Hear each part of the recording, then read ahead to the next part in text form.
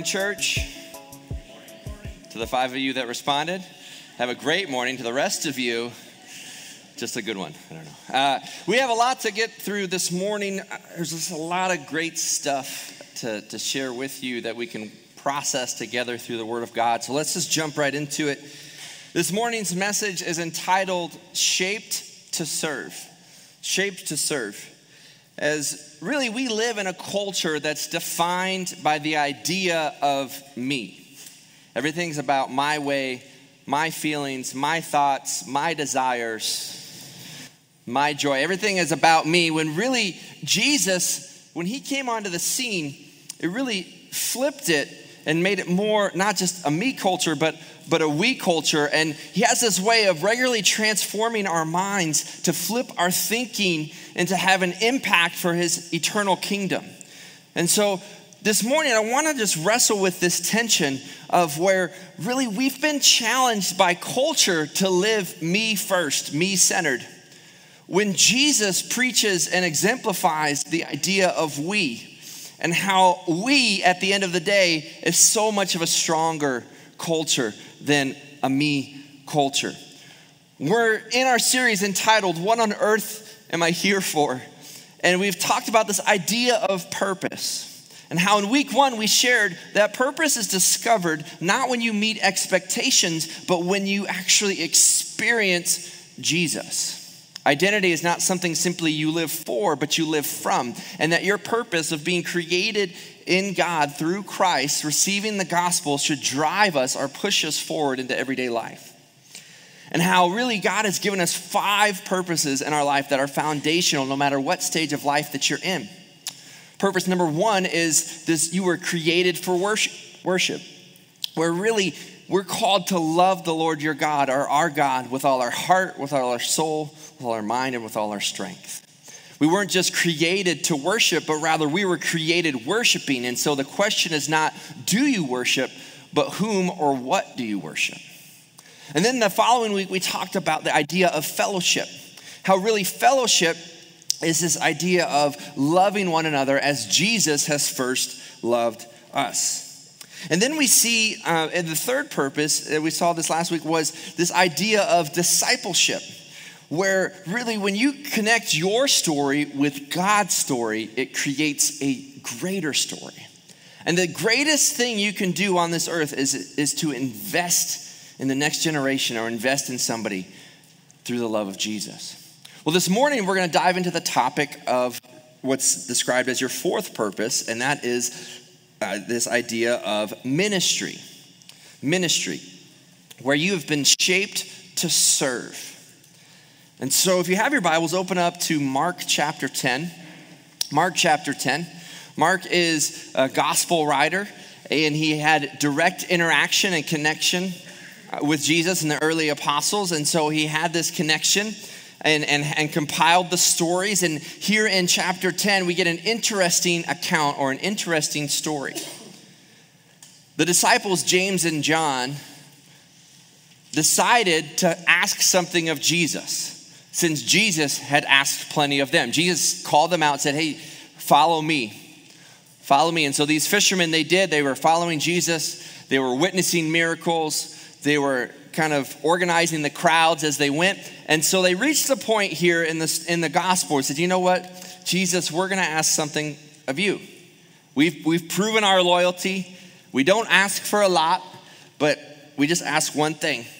And Jesus says, okay, what do you ask? He said, when you're in heaven, let us sit on the right and left side of your throne. See, they were thinking about position. They were thinking about power. They were thinking about reward. They said, hey, we've been your hype men here on earth, right? We go on stage first. We're like, yo, crowd, what up? Hey, check this guy out. All right, Jesus, go feed him, okay? And so they were following him around. And so they said, okay, Jesus, we're serving you. We're helping you. So the least you can do is just grant us the position of your friends, mind you. Just let us sit. Just save us a seat at the table right next to you, ahead of the other disciples. Right? So when Jesus says, you don't really understand what you're asking, says, you don't really know what you're asking. You don't know even what I came here for.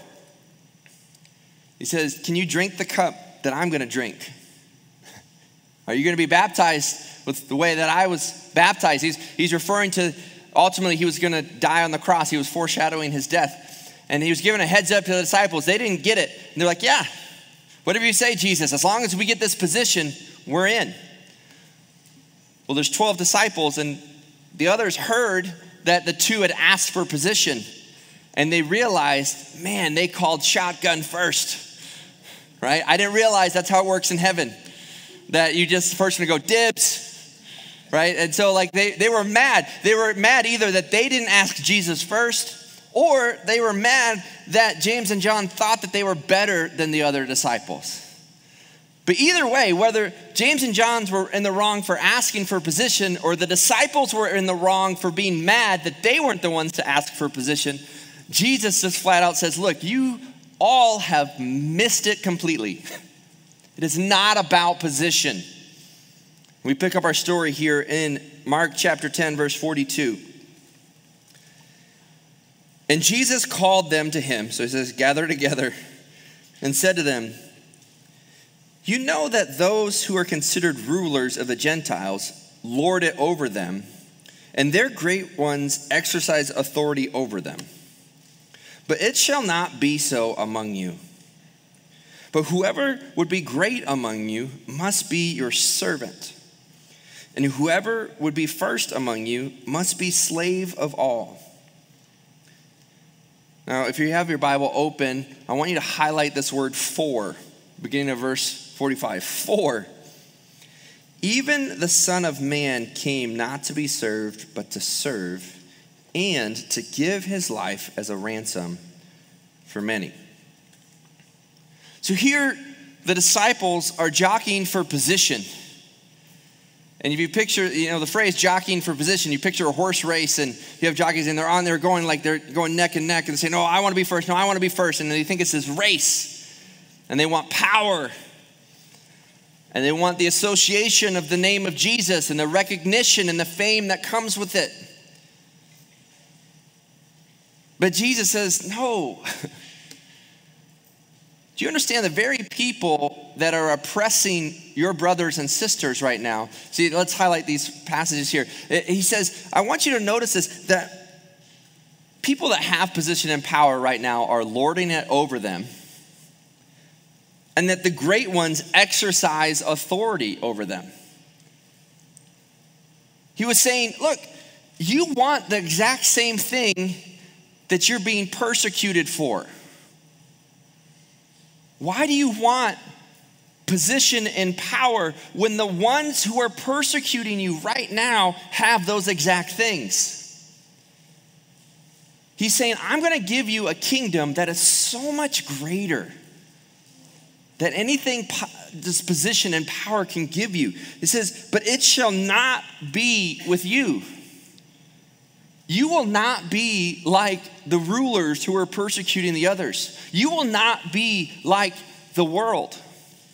It says, no, instead you will be a servant and you will be a slave. And then I can picture the disciples saying, well, yeah, but I don't know about that. And then Jesus gives the ultimate reasoning. He says, for, or since, therefore, because, says the Son of Man, that in and of itself is a loaded phrase, by the way. The Son of Man was seen as a prophetic declaration of divinity. So whoever took that title was claiming to be God. For even the Son of Man, referring to himself, even the Savior, the Messiah, the creator and sustainer of the universe, even he came not to be served, but to serve, and to give his life as a ransom for many. Jesus gives us the greatest argument for why we're called to serve others in entire scripture right here. He says, you want to be great? Serve. You want to have power? Be considered a slave to all. For, and here's the first reason, he says that God himself, Jesus is our example. So who has more power than Jesus? Who has more position than Jesus? I'm going to go with the guy that created the universe by speaking it. I'm going to trust those words. If you can speak the world into existence, I'm going to trust what you say. Is that fair? Right? So the same words, the same power that spoke all of the universe into existence is speaking now, and he says, even me, I did not come to be served, but to serve. So I am the example. And then number 2, he says, and he came to give his life as a ransom for many. Now that didn't make sense at the time, but just a short time later, Jesus would go and die on the cross. This idea of atonement or paying the penalty for our sins. And then he rose again. This is why we celebrate Easter. And so not only just covering our sins, but conquering death. And he rose again to free us. Why? So that we could in turn serve others as Jesus served us. It's the greatest single argument in all of Scripture for why we're called to serve and love one another. Jesus did it. It's the ultimate example. And then number 2, your life is not your own. That's been paid for. Have you ever been at a restaurant where you ordered something, or maybe it's a coffee shop, and you ordered a drink, and somebody tries to steal your drink or your meal? Have you ever been there? You ordered something, and they're like, okay, venti whatever for John, and the person doesn't hear it, and they go up and grab it real quick. What are you going to say? Whoa, hold up. That's mine. I paid for that. I ordered that. Okay, Jesus paid for your soul, paid for your life. He freed you from eternal damnation and freed you to eternal presence and relationship with him in heaven. And so your life is not your own. You've been bought with a price. Well, what is the price of a human soul? A price is determined by what someone pays for it. Well, Jesus paid his life for you. So the question is, if Jesus was willing to die for you, are you willing to live for others?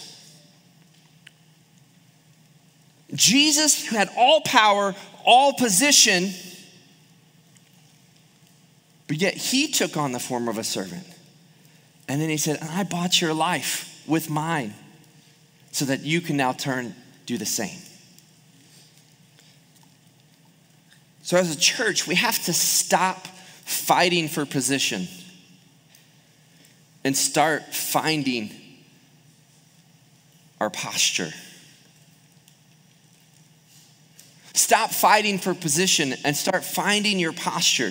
Meaning, take the form of humility, of a servant, of a slave. Because our culture, everything that you hear is you got to be the best. You got to be the best. You got to rank the highest. You know, pretty soon the national rankings will be out. I love college football. You know, there's Ohio State and there's everybody else. Okay. Come on now, we have the in front of our name. I don't know why we felt the need to put the Ohio State in front like there's other ones out there. But look, if you have the in front of your name, you must be the best college football team in the country. But pretty soon, everyone's going to argue for that position, and everyone's going to be on pins and needles for the rankings come out. In the same way, the disciples are kind of having this argument when James and John ask for position. Like, hey, Jesus, when the disciple rankings come out, okay, just put us 1 and 2, right? Maybe tie. We can tie 1A, 1B. I'm okay with that. Remember, Jesus, I'm the one whom you said that you love, right? That's how John refers to himself in his own gospel account. So when the disciple rankings come out, just put us 1, 2. And even if it's not 1, 2, just make sure we're higher than our friends. Isn't that how we treat things? A lot of times that like your sin management or your spiritual life is kind of subjective to the people around you. Well, okay, maybe not you guys because you guys are super spiritual, but you know it's true in your kids, right? Your child gets in trouble. You try to confront them about, hey, what did you do at school? What's the first thing they say if it's not, I didn't do it? Well, they did this. They're worse than I am. Like we live in a subjective scale. We think, man, as long as I'm better than this person, I'm okay. And Jesus comes along and says, it is not about position. It is not about power. It is not about status. It is about your posture. Are you willing to humble yourselves before God? Paul writes in Philippians chapter 2, verses 5-7. He says, have this mind among yourselves, which is yours in Christ Jesus, who, though he was in the form of God, did not count equality with God a thing to be grasped, but emptied himself by taking on the form of a servant, being born in the likeness of men. And it goes on to say that he was obedient all the way to the cross. Then in Ephesians, Paul writes to the church in Ephesus, he writes there in chapter 2, verse 10. Famous verse 8 is, for you've been saved by grace through faith. So you receive salvation. And so what's the next step? And it says, verse 10, for we are his workmanship, created in Christ Jesus for good works, which God prepared beforehand that we should walk in them. So Jesus himself was our example. Paul writes, this is why we were created, so that we could serve and do good works to bring glory to his name. In fact, if you look, most of the letters that Paul wrote to churches in the New Testament start with some form of, I, Paul, a servant of the Lord Jesus Christ. That is the preferred title that Paul wanted to share. Not one of position, but a posture of humility that I am called to serve him. I had a time that I remember as clear as day when this became real for me. I'd been in youth ministry for a number of years. I was feeling pretty good about myself. I was going through seminary and getting my master's degree, and wrote some curriculum with some friends that was getting published into a book. Our ministry was growing. I'm like, man, I'm pretty good. I'm pretty awesome, I'm not gonna lie. You know, like I'm probably gonna get a t-shirt that says most humble person. Some of you didn't get that, that's okay, he'll get it later. And I was like, man, this is great, it's awesome. I took a group of students down to a mission camp. It's called World Changers. I'm a world changer. I'm taking teens, they're gonna be world changers. This is awesome. A couple weeks prior, I got to speak at a summer camp. I was the speaker. As if that added anything to my value. And so I was feeling pretty good, right? Like the second night of the camp, we were there. First time I've ever been there. The basic premise was a bunch of churches get together and do all these kind of serve projects throughout the day. And then we gather at night and worship. So different denominations, different churches, people that never met before gather. It's a pretty cool experience. But early on, we were there, and it was late one night, and I got up to pray. Okay, actually, it was the restroom, but it sounds more spiritual. So I got up to use the restroom in the middle of the night. It's probably like 1 a.m, and I go, and there's only one bathroom for the guys. And, you know, again, most of this is church people I don't know. And so I walk in, and one of our leaders, we'll just say was sick. We'll say up, not down, if that makes sense, and did not make it fully.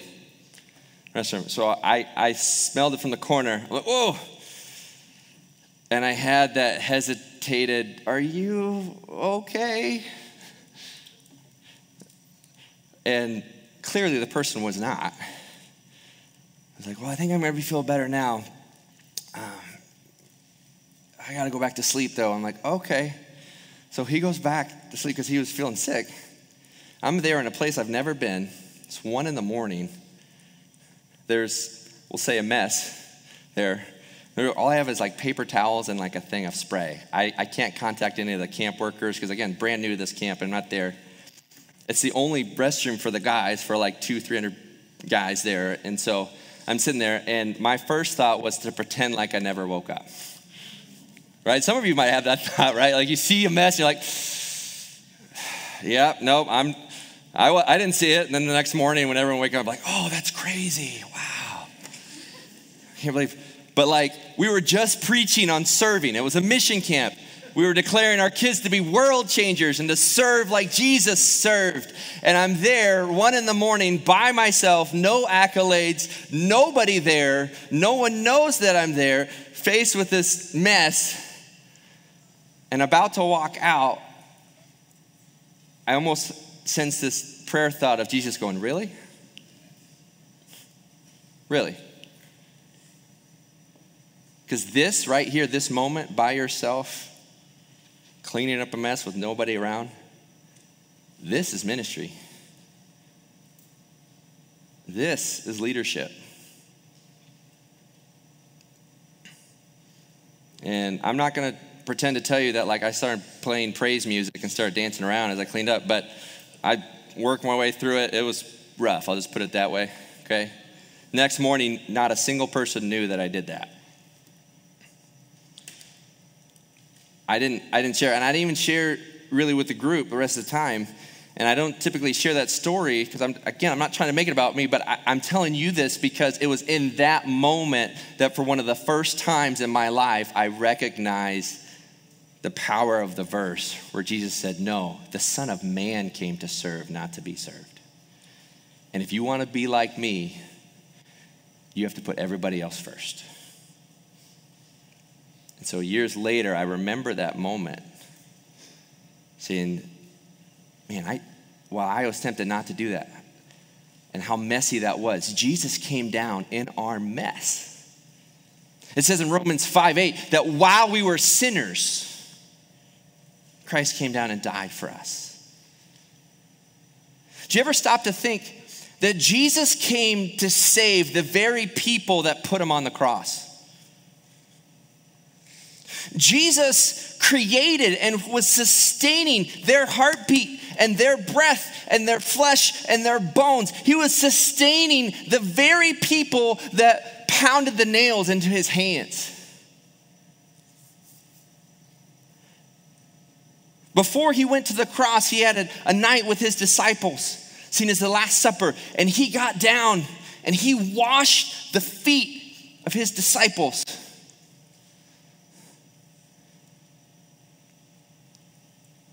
He said, if you want to serve, or if you want to be great in this kingdom, it's not about grabbing trophies, it's about grabbing a towel and about having a posture of humility and putting others ahead of yourself. He said, for even the Son of Man came to serve.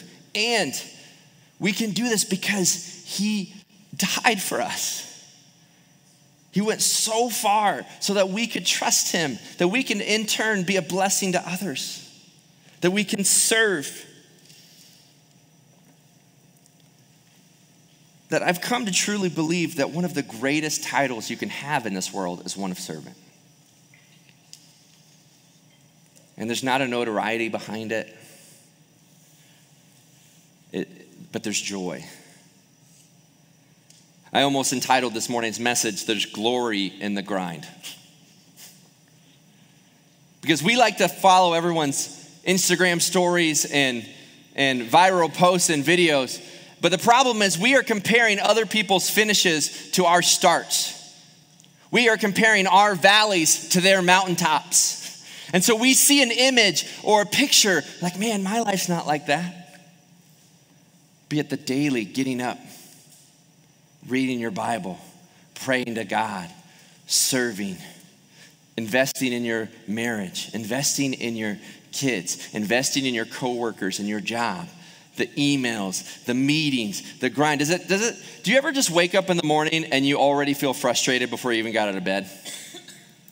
Like there are some people that are morning people that wake up and it's like, hello, the sun is out. Right? And then there's the snooze button people. Those are my kind of people, right? If you've timed out how many times you can hit the snooze button before you have to get up, you're my kind of person, right? If you need at least 2 cups of coffee before you talk to a human being, I get you, okay? But sometimes there's not this glorious moment, but it's in the mundane. It's in the routine. It's in the rhythm where you build relationship and you serve and you put others' needs in front of your own. That you connect with God, that you have this joy that no one in the world can take away. You know, it's crazy how Christians look when the world is going after position and power and position and power and fame. And then Christians come in and you're like, you don't need it. Why? Because I have all the riches I need in Jesus Christ. I have access to the God who created the world, who gave his life for me. And if the creator and savior of the world was willing to wash feet and to serve and to love, then who am I not called to serve and to love? Therefore, when you enter a room, you don't have to enter a room trying to get something from people, but rather you can enter the room and give what Christ has already overflowed in your life. Sometimes I think Christians act like people do when there's a hurricane coming, right? Hurricane's coming. You got to buy up all the water. Got to buy up all the bread. We got to buy up everything. And they buy all the things, and the stores go empty. Why? Because they're like, oh, we better do it now. And as Christians, we kind of huddle up like, oh, we better get what we can now. It's like the apocalypse is coming. We're like, oh, no. But yet, Christ says, no, don't live in fear. The one who is in you is greater than the one who is in the world. And if you really want to find purpose in your life, it starts when you serve people. And when you find the posture of a servant and you love people the way that I loved you. You don't want money to control you? Give it away. You don't want power to control you? Use that as a platform to lift other people up. I think about all the people who just serve week in, week out here, who show up before 7 o'clock in the morning to set up everything, to set up all the rooms, and to prepare the curriculum, to prepare the music and the guest services experience, and the people who are just every day. I mean, I'm up here and you guys see me, but none of this happens without all the volunteers that give. And why do they do that? Because they do that so people can experience God on a personal level. I think there's blessing and there's joy in that. Well, what does it look like? Well, we're going to actually give out this test on your way out so you can find where you can serve. And Rick Warren puts it as a shape test, that everyone has a shape and that you have been shaped ultimately to serve God.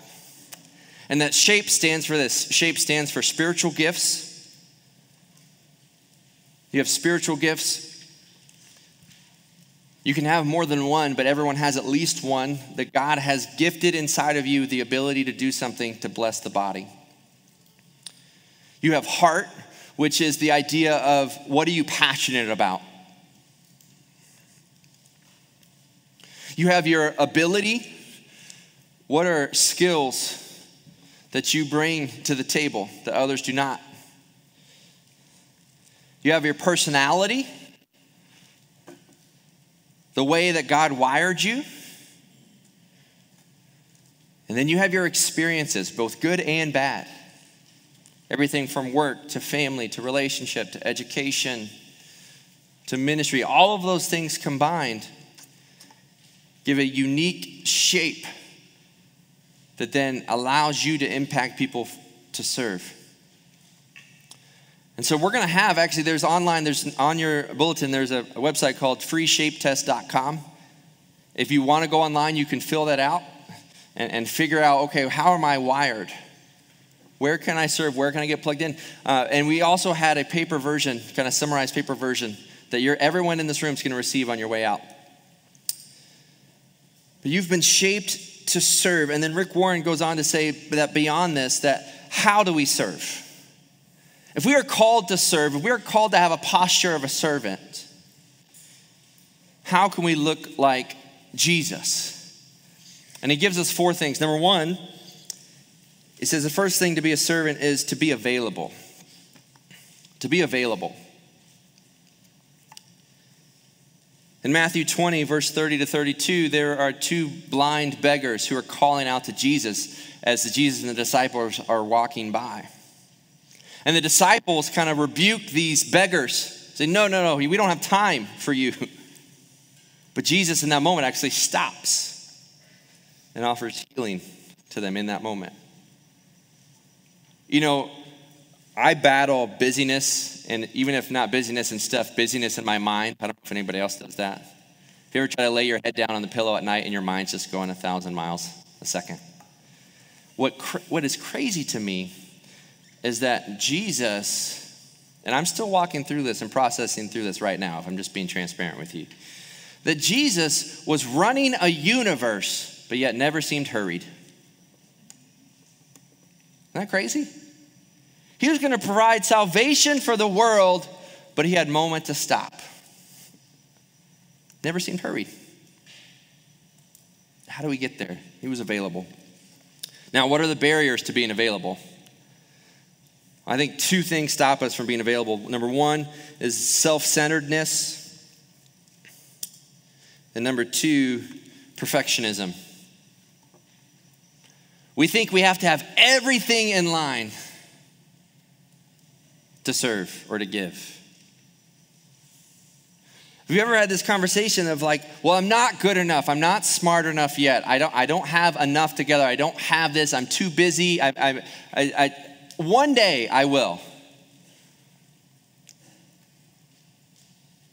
But there's a miraculous thing that happens in your heart when you go from one day to 2 day. When you move from one day, someday, if then, to a 2 day, here now. Okay, God, the answer is yes. Just give me the question. Because you don't have to have everything together. You don't have to be perfect. That's what I love about Scripture. Everyone in the Bible is messed up. It's awesome. I used to read it and get depressed because it seems like everybody in the Bible is messed up. And I go, wait a second. If God can use them, God can use me. It starts with being available. The second thing to serve like Jesus is to be grateful. To be grateful. Paul writes to Timothy in 1 Timothy 1:12. He says, I thank him who has given me strength, Christ Jesus our Lord, because he judged me faithful, appointing me to his service. It's really hard to be bitter and grateful at the same time. That when you are grateful for thanking God for what you have, you're more likely to approach situations with an open hand to give back. Now, the barriers to being grateful, though, are comparison and wrong motives.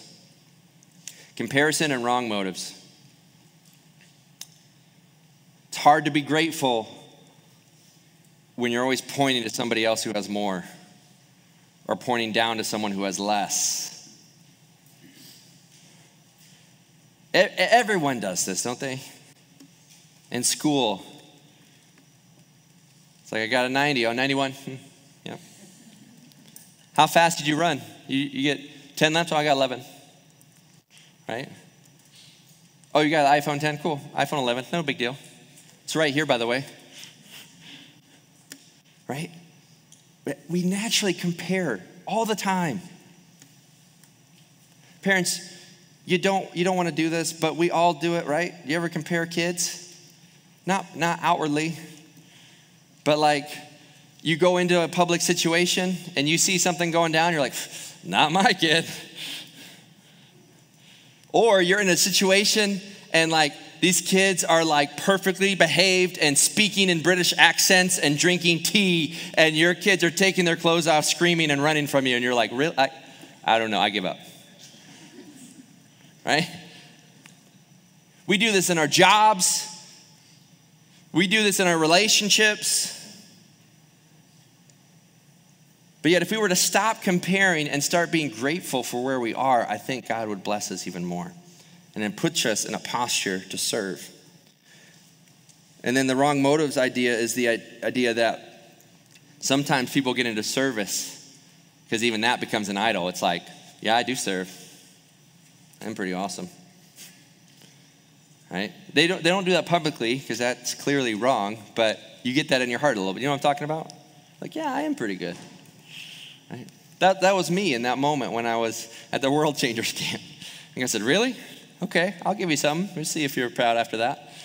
So, did you ever play pickup baseball as a kid where you would have teams and who gets to go first and you have the bat and you know what you do with your hands? It's like here, here, here, and then one on top gets to go first, right? Sometimes we approach life that way and we're like, wherever someone's hand is, we're like, oh yeah, right here. Okay, I did this, right? And we immediately start going. But if we remove that, we remove the desire to compare, it's really freeing. It's been really freeing for me to enter a church plant where when we hear about a church that has more people or more baptisms or more services or more gifts or more things happen, to instead of being like, oh man, why not here? It's become, wow, that is awesome. When you can celebrate instead of compare, it frees you up to serve. Third, to serve like Jesus, you have to be faithful. Serve like Jesus, you have to be faithful. Paul writes, he says, therefore, my beloved brothers, be steadfast, immovable, abounding in the work of the Lord, knowing that in the Lord your labor is not in vain.